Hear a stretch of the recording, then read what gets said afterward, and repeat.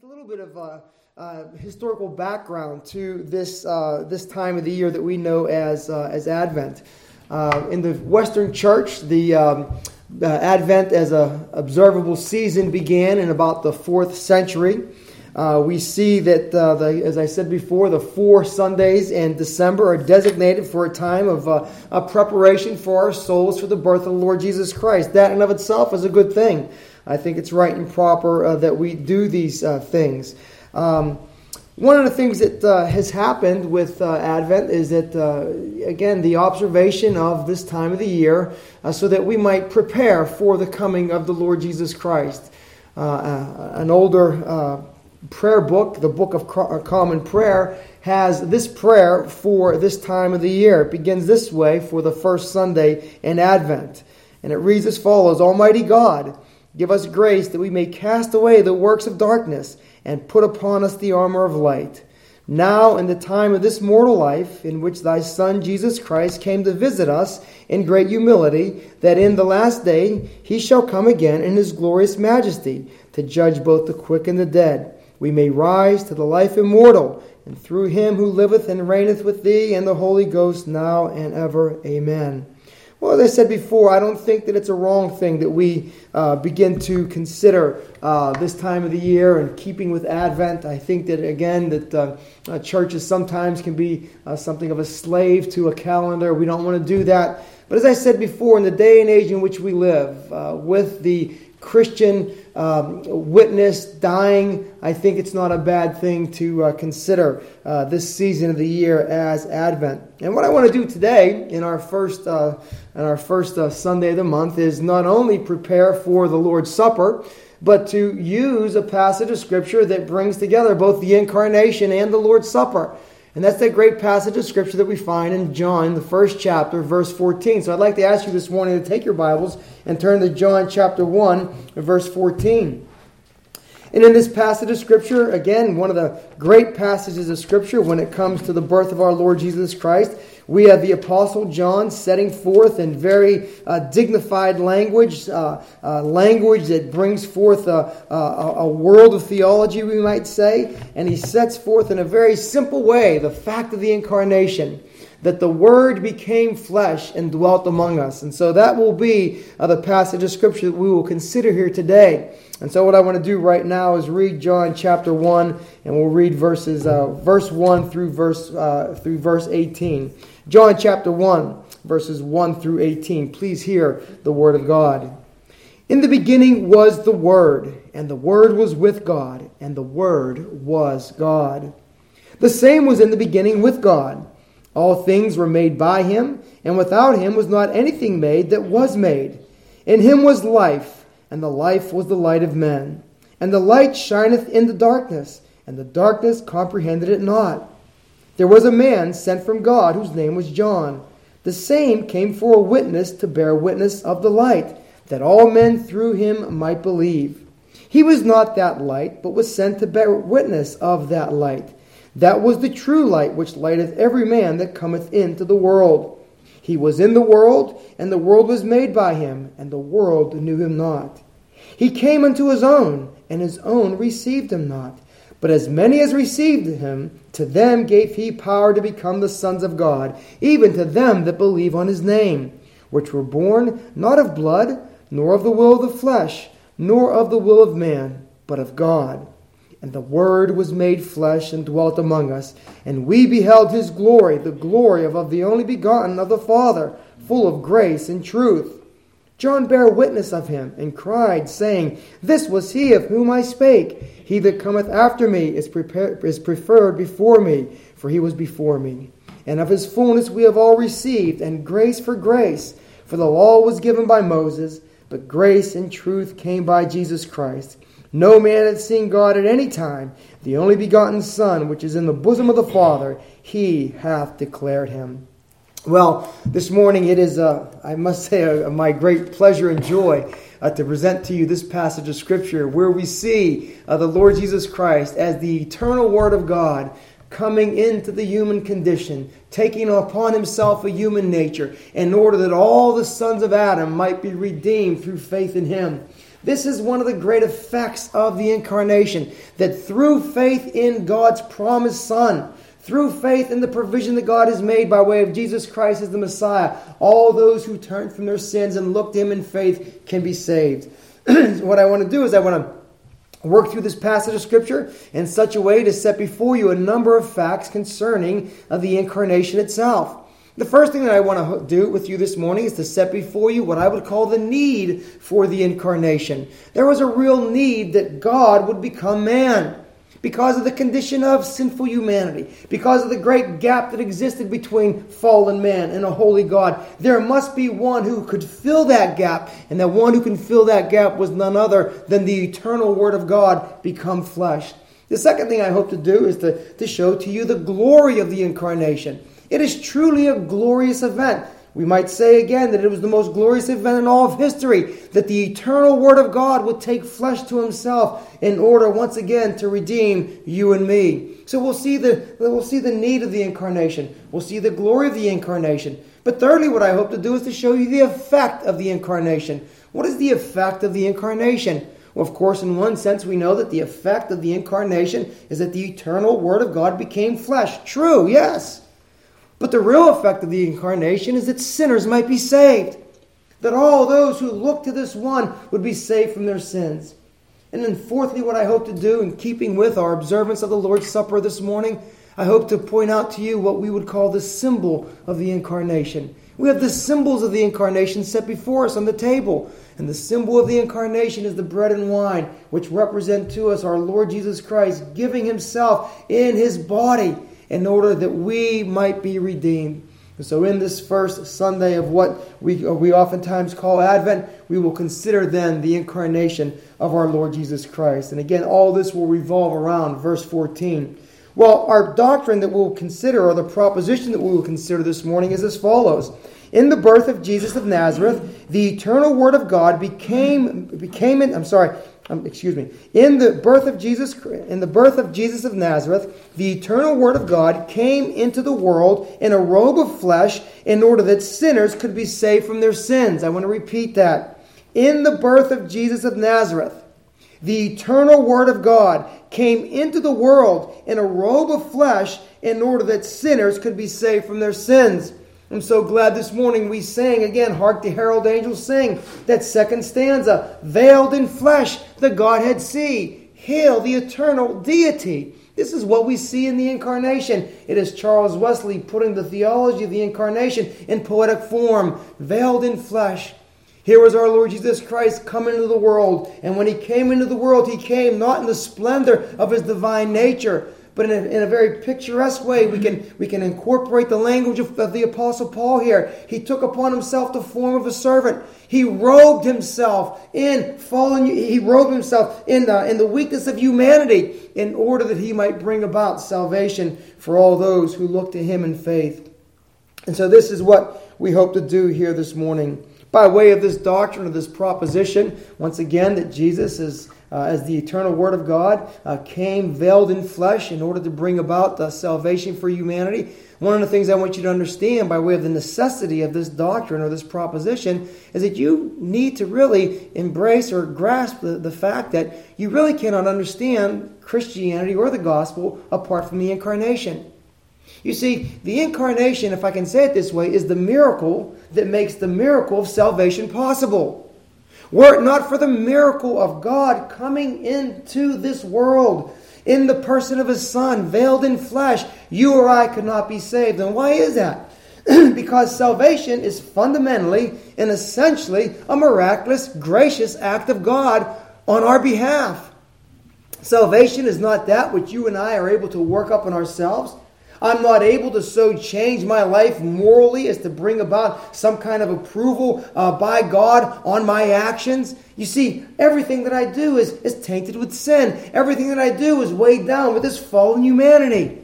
But you see, in the Christian gospel, salvation is not something that individuals earn. Salvation is that which is graciously given.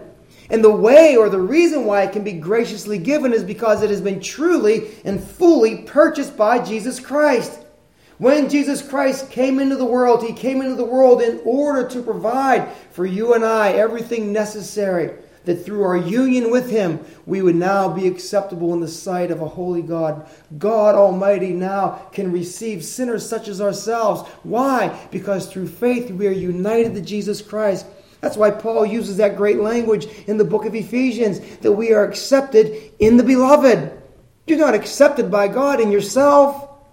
You're not accepted by God on the basis of what you've done. You're accepted by God in His Son, Jesus Christ. The Father loves you because you are in His Son. And so again, this doctrine of the incarnation and the reasons for it are vitally, vitally important to understand the Christian gospel. And again, as I said before, if salvation is the work of man for himself, then no miracle is needed. But if a sinner understands that he or she cannot save themselves and has failed in many attempts to save themselves, then he or she understands that only a miracle can make that possible. That I, as a sinner in the sight of a holy God, can be saved can happen only by way of miracle. And as I said before, the miracle of salvation is made possible because of the miracle of the incarnation. So when we speak of the incarnation, we're not speaking of just some abstract theological idea. We are speaking of the very means by which you and I are saved. You and I are saved because in a moment of time, in a period of time, the Word of God became flesh and dwelt among us, and we beheld His glory, the glories of the only begotten of the Father. Well, as I said before, today then we'll consider the need for the incarnation, the glory of the incarnation, the effect of the incarnation, and then the symbol of the incarnation. Well, first of all, let's take a look at the need for the incarnation. It's very interesting. At this point, we can express the need for the incarnation in the way that we did somewhat in our introduction. We can speak in very general ways by way of the need of humanity to be saved and the impossibility of sinners to save themselves. We have to emphasize this over and over again. We really do. Because I fear that in our day, Christianity is being reduced to just another moral system whereby an individual can be acceptable in a certain way. But that's not what Christianity is. Christianity, again, as I said before, is miraculous from beginning to end. This is why the natural man has such a difficult time with many of the chief articles of the faith. Because it involves miracle. It involves the miracle of, again, God saving sinners. Christ Himself is the Word of God taking on flesh. But as we look in the text of Scripture that we read this morning, we see a number of reasons in the very text itself as to why the incarnation is necessary. And the first thing that I would say to you by way of the incarnation being necessary is what we see here in the passage of Scripture in John chapter 1, verse 5. And look what it says here in John chapter 1, verse 5. And the light shineth in the darkness, and the darkness comprehended it not. You see, the need for the incarnation comes upon us because of the darkness of fallen humanity. Because of the darkness in the world in which we live. And this is a point that is emphasized over and over again in the Scripture. That the world in which we live is a fallen world. It is a kingdom, we might say, of darkness.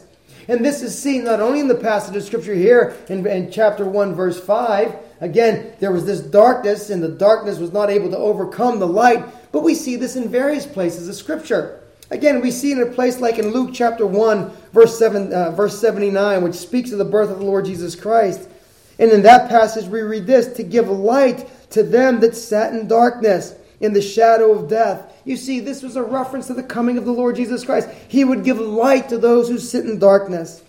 In Acts chapter 26, verse 18, when the Lord Jesus Christ commissioned the Apostle Paul, one of the things that he commissioned him to do was to bring this light to those who were in darkness. Acts chapter 26, verse 18, to open their eyes and to turn them from darkness to light, and from the power of Satan unto God, that they might receive the forgiveness of sins. You see, this world in which we live is a morally and spiritually dark place. This is why Paul says in Ephesians chapter 5, verse 11, when he writes to Christians and he appeals to them and he commands them even. And what does he say in Ephesians 5:11? And have no fellowship with the unfruitful works of darkness, but rather reprove them. You see, the world, a morally and spiritually dark place. Paul reminds us again in Ephesians chapter 6 the intensity of this darkness that we find ourselves in this fallen world when he lays out the reality of spiritual warfare. In Ephesians 6, verse 12, he says again, "For we wrestle not against flesh and blood, but against principalities, against powers, against the rulers of the darkness of this world, and against spiritual wickedness in high places." You see, the need for the incarnation is because this world is a dark place. It is a morally and a spiritually dark place. And that's why the Lord Jesus Christ came into this world. He says so much himself. In John chapter 12, verse 46, we read this, "I am come a light into the world, that whosoever believeth on me should not abide in darkness." You see, here is the need for the incarnation. The Lord Jesus Christ himself taking upon himself flesh in order that he might come as a light into the world. The Apostle Paul picks up this very thought in Colossians chapter 1 when he writes as follows, "Who hath delivered us from the power of darkness and has translated us into the kingdom of his dear Son." Oh, aren't you glad that such a work was accomplished on your behalf? Such a display of divine power. There he was, veiled in flesh, the Godhead see. Yes, hail the eternal deity. He was doing a work that only the Son of God can do. And so we see again, the need for the incarnation is all bound up in the fact that this world is a dark place. Well, I think it's also very interesting when we consider the world as a spiritually and morally dark place. We also probably have enough awareness about the world in which we live to understand that there are probably not many outside of the professing Christian church that would say that this world is a dark place. I think humanity, as it evaluates itself, would say that we live in a very enlightened day. I'm sure you've heard that very thing. And many people would probably be somewhat taken aback or even offended if you would say to them that society as we see it is a morally dark place. And they would probably say this is not the case, that we live in an enlightened time. But what I would say to you is this. I think that the fallen world, as it believes that it lives in an enlightened time, has really come under something of a delusion, we might say. And I'm thinking of a passage of Scripture that our Lord spoke in Luke chapter 11, verse 34, when he says this, your eye is the lamp of your body. When your eye is healthy, your whole body is full of light. But when it is bad, your body is full of darkness. You see, I think that we live in a day that is very much like the time that Isaiah prophesied of. Woe to them that call evil good and good evil, that put darkness for light. And you see, society in our day, I think its eye is dim. I think its eye is dark. And rather than being able to see the light of the gospel, it has seen its own sinful ways and tendencies and said, these are the things that are light. And again, we must say, as the Church of Jesus Christ, we must hold forth the word of life. We must again preach Jesus Christ, come into the world to save sinners as a light to deliver from the power of darkness. You see, the problem with humanity is that not only do we live in a morally and spiritually dark time in spite of what others might say, the real problem with our society, with our world, and with ourselves, except for the grace of God, is that by nature, man loves this darkness. By nature, humanity loves its sin. This is why it gets so offended when its sin is exposed. John chapter 3, verse 19. And this is the condemnation, that light is come into the world. How is light come into the world? By way of the incarnation. Light has come into the world. And men loved darkness rather than light because their deeds were evil.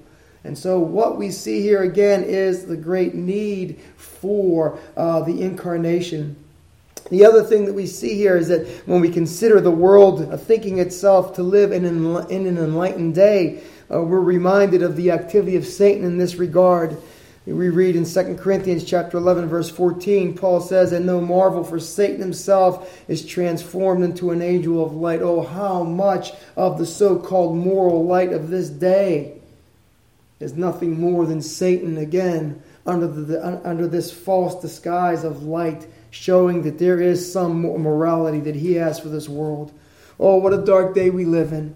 We live in a day where evil is good and good is evil. We live in a day, again, where the things of God are purposely pushed aside. We live in a day where the world can point its finger and shake its finger in the face of God, and the world will say to God that our morals are better than yours. This is the day in which we live. You see, men love darkness rather than light. Oh, the need for the incarnation.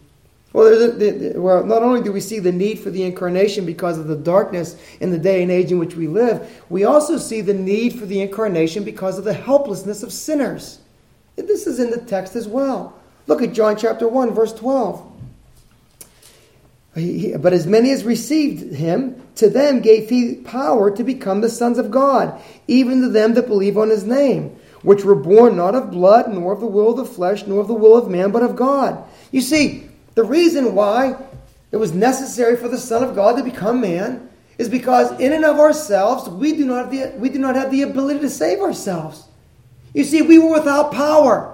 And when we were without power, God came in power through his Son to save us. So not only is there the darkness of fallen humanity, there is also the inability of fallen humanity. In myself, I cannot do that which would please God. What does the Apostle Paul say in the book of Romans? That in me, that is in my flesh, dwells no good thing.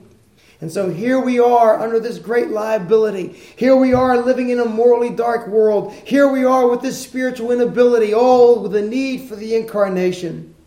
And so all these things point us to, again, why we talk about the need for Christ to come into the flesh. But there's a third reason in this passage of Scripture why we see the need for the incarnation. Not only the moral and spiritual darkness of our day, not only the inability that we all suffer under, but also the failure or the inability of the law of Moses to save us. You see, the law could not save us. Isn't this what we see in the passage of Scripture again? John 1:17. For the law was given by Moses, but grace and truth came by Jesus Christ. You see, the law, as good as it was not able to save. The law could not change my nature. The law could only expose my nature. The law must be that which would point out in me my own sin and failure. And the law was designed again by God to do what? To lead us to Christ. And so in all these things, what are we observing? We are observing the fact that there is the need for the incarnation. Oh, you see, God himself must take up for you and me. And he has in the person of his Son. When, in that moment of time, the eternal Word of God took on flesh and became man in order that he might die for sinners. And so all these things we see point us to our understanding of the need for the incarnation. The next thing I want you to consider with me is what we would call the glory of the incarnation. And this is a wonderful thing to consider, the glory of the incarnation. And it is, again, a most glorious thing that we are talking about. The fact that the eternal Word of God, the Word became flesh. Now, this is a wonderful designation for our Lord Jesus Christ. And it's very interesting that John doesn't write at this point that the Messiah became flesh. He doesn't write, again, that the Son became flesh. He certainly could have written that. But he wrote that the Word became flesh. And again, in that statement, we see something of the glory of the incarnation. Because what it reminds us of is essentially this, that in the incarnation, the very mind and will of God is not merely expressed, it becomes incarnate. It becomes visible. He comes, the Word of God comes in the flesh. The idea of Jesus Christ as the Word of God is a wonderful thing to consider. There was never a time, that God was without His Word. This speaks to the eternality of the Word of God. And here is the Word of God as the very expression of the mind of God. And so when the Lord Jesus Christ comes in the flesh, what we have, if I can say it this way, is the mind of God in the flesh. The will of God in the flesh. As your Word is one with you, you might say. So the Word of God is one with His Father. And now the Word of God now becomes visible, becomes manifest. And what this informs us of is essentially this. This is why in the gospel of Jesus Christ, and this is why in the incarnation, we have the highest revelation that God could give to man. Oh, the glory of the incarnation. You see, you need no other manifestation of God other than the person of Christ already manifested. You need no other subsequent word from God given, because you have the Word of God manifest in the person of Christ. This is why, again, other religions that come on the scene and say, oh, there's a new revelation from God. There's no new revelation given from God. The revelation has been fully given us in His Son, the Lord Jesus Christ. And so what we see here is this glory of the incarnation. And did you see it in the passage of Scripture there in verse 14? And the Word was made flesh and dwelt among us, and we beheld His glory, the glory as of the only begotten of the Father, full of grace and truth. Oh, you see, this is the great emphasis here in this opening chapter of John, is it not? That the one who becomes incarnate is none less than God Himself. That's why John opens the way he does in verse 1. In the beginning was the Word, and the Word was with God, and the Word was God. How does John close the gospel? He closes the gospel with the quotation of the words of Thomas, my Lord and my God. You see, here we see the person of Jesus Christ Himself as the one sent from the Father. Over and over again, the Lord makes this clear in the Gospel of John, does He not?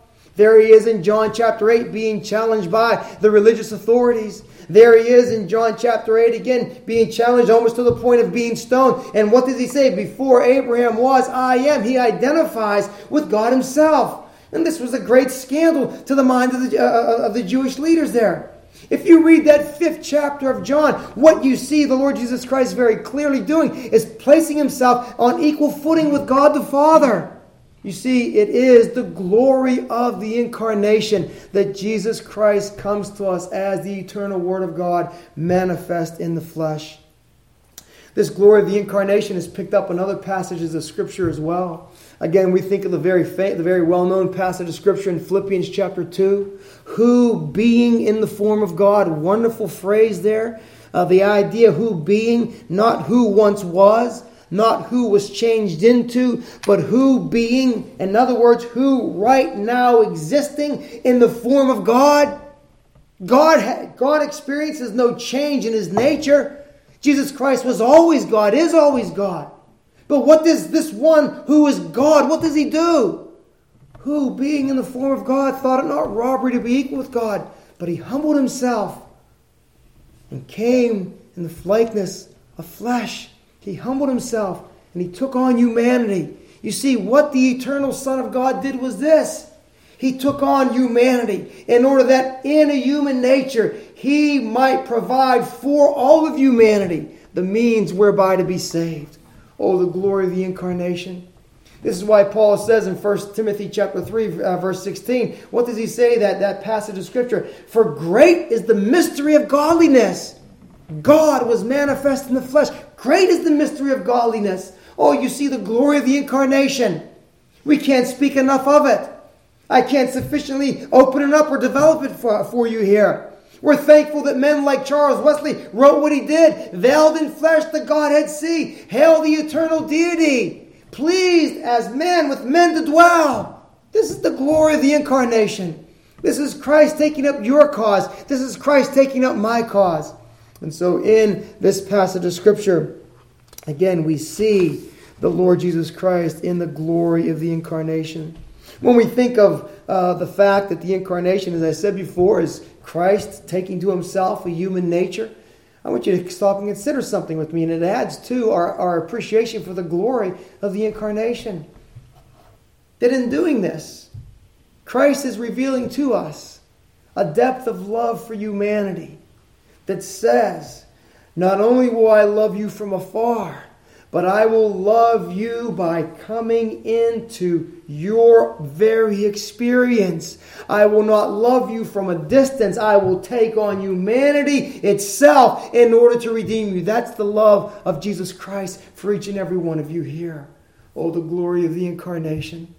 Again, we read of this in Hebrews chapter 1, don't we?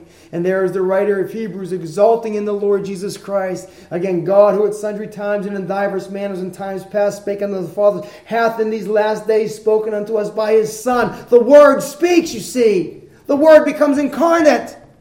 And there's this whole idea, again, in that first chapter of Hebrews, is what you see, is that you see the very manifestation of God in the person of Jesus Christ. Oh, the wonder and the glory of the incarnation. So we've seen the need of the incarnation. We're considering the glory of the incarnation. And consider again with me that little statement there in verse 14. And the Word was made flesh and dwelt among us. Dwelt among us. He stayed among us. He didn't just come and go, so to speak. He lived a life among us. And in that life, what did He do? He worked out full redemption for you and me. Everything that I was responsible for before God by way of the law, He fulfilled in my place for me. Oh, this wonderful Savior. The same for you. You see, this is why we preach Christ. Christ again is the Savior, the substitute for sinners. Oh, this wonderful one who we look at here today in the incarnation. And we see not only the need for the incarnation, but the glory for the incarnation. Well, one of the other things that's interesting here when we consider the glory of the incarnation is that the Lord Jesus Christ here is referred to, as I said earlier, the Word. And I've given some indication as to the significance of that. The Word, the very expression of the mind and the will of God. It's kind of interesting, though, is that when John, who writes the Gospel, uses the word, which is in the Greek, many of you know, the word logos, he doesn't give it any definition. He doesn't explain it. And part of the reason for that is because the word logos was a term that was current in the day in which John wrote. It was understood by the Hebrews, obviously. They would know Old Testament passages of Scripture where we would read in the Bible, the word of the Lord came, and the word of the Lord did this, and by the word of the Lord were the heavens formed. You see, the word of the Lord was a reality. They knew there was a power to it. Again, in the beginning, God created. And what does God do? God spake. And that speaking of God was, again, the activity of the Lord Jesus Christ. And so the Jews, the Hebrews understood the concept of the Word. But the Greeks did as well. And for the Greeks, there was this philosophical grasp, we might say, of the word logos, that it was something of the intelligence by which the world was formed. It was something of the intelligence by which the universe was in existence. And so what John is saying is this. When he says the Word became flesh, he was saying to both Jew and to Greek, the very thing that you are understanding how all things come into existence has now become flesh in the person of Jesus Christ. And that's why John will say in verse 3, all things were made by Him, and without Him was not anything made that was made. In other words, John is setting forth Jesus Christ as the creator of all things, so that both Jews and Greeks understand the one who he's speaking of. Do you see the glory of the incarnation? Yes, the need of it, our sinful condition. Yes, the need of it, our darkened humanity. Oh, but the glory of it. Jesus Christ coming again as the Word of God manifest in the flesh. Well, so much then for the glory of it. And the next thing I'd like to ask you to consider with me is the effect of it. What is the effect of the incarnation? What benefit do we receive by it? Well, the effect of the incarnation, as I've been intimating all along, is the fact that you and I now have a Savior, a true Savior, a complete Savior, one who is fully able to save. You know, it's very interesting as the church worked out the whole idea of what it meant for Jesus Christ to come into this world in the incarnation. One of the things that was expressed was essentially this, that God Himself, again, and it had to be the one who saves sinners. That sinners in and of themselves cannot save themselves. There is this inability.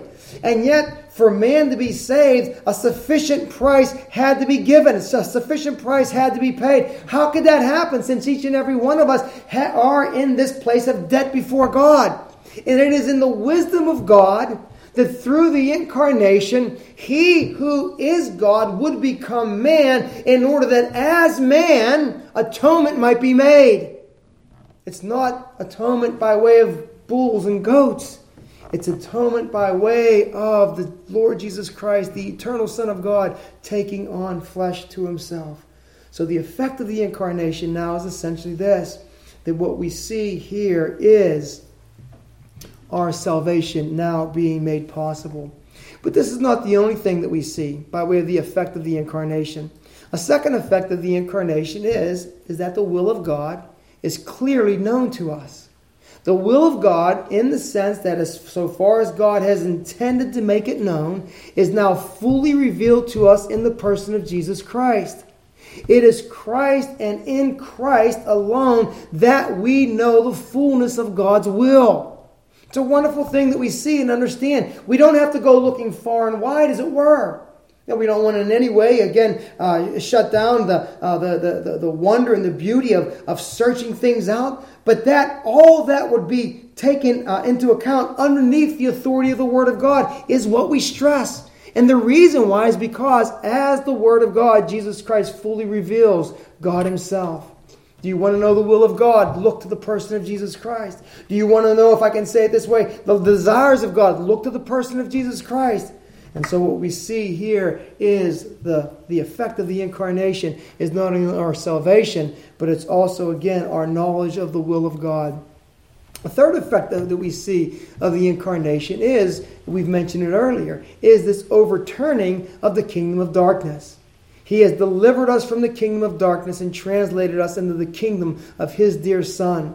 In Hebrews chapter 2, the writer talks about the fact that the Lord Jesus Christ came in order that He might destroy the works of the devil. The same thing we see in 1 John chapter 3, verse 8, passages that we have mentioned in the past few weeks. And so these are the effects of the incarnation. The other effect of the incarnation that we saw it this morning in our opening reading.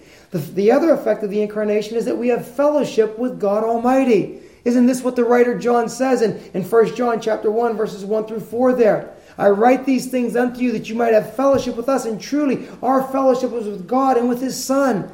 And so we see that all these things are the effect of the incarnation. Now, since, by way of the effect of the incarnation, we have the will of God revealed, one of the things that I would say to us as Christians is that we must learn to take all of our understanding of all or any spiritual matter from the Word of God as given to us in the Scripture. This is a great challenge. And sometimes I think what we want to do is we look to other areas and we say, well, maybe we can understand something here or something there. What I want to say to you is this, is that it is in the glory of the incarnation that God's will is fully revealed for us. Everything that God wants us to know, we have for us in the person of Christ and in the Scriptures themselves. Again, as I said before, this is a great challenge sometimes, because we can look here or there and think that maybe we can have information as to how to please God. But I'm saying to you that God sent His Son in order that you and I might know how to please Him. And that is through, again, the revelation that we have in the Word of God, both written and living, the person of the Lord Jesus Christ. And so we've seen then the need of the incarnation, the glory of the incarnation, the effect of the incarnation, our salvation. But the last thing I want you to consider with me is what I'm calling the symbol of the incarnation. Now again, you know that in our first Sundays of the month, our first Lord's Days of the month, we have been observing the Lord's Supper. This has been our tradition of the church since before I've gotten here. And the idea has been to preach a sermon on the Lord's Supper. Well, I think there's no more fitting sermon that we can preach as we come into this, what we call the Advent season, than to preach from this passage of Scripture. The Word became flesh, and the symbol of the Word becoming flesh is on the table in front of us. Here we will see the Lord Jesus Christ symbolically represented to us in bread and in wine, or the grape juice. We will see the Lord Jesus Christ bringing together in His very purpose His bleeding and dying for us. In His flesh, He worked perfect obedience to the will of God. With His blood, He cleanses us from our sins. And so what we see here then in the Lord's table is a symbol of the incarnation. So my brothers and sisters, in this first Lord's Day of this Advent season, I present to you the incarnate Christ. The need for the incarnation is very clear. The glory of the incarnation hopefully was somewhat displayed. The effect of the incarnation hopefully is personally embraced. And now the symbol of the incarnation here present before us. May we then, as the people of God, rejoice in all that the incarnation means to us.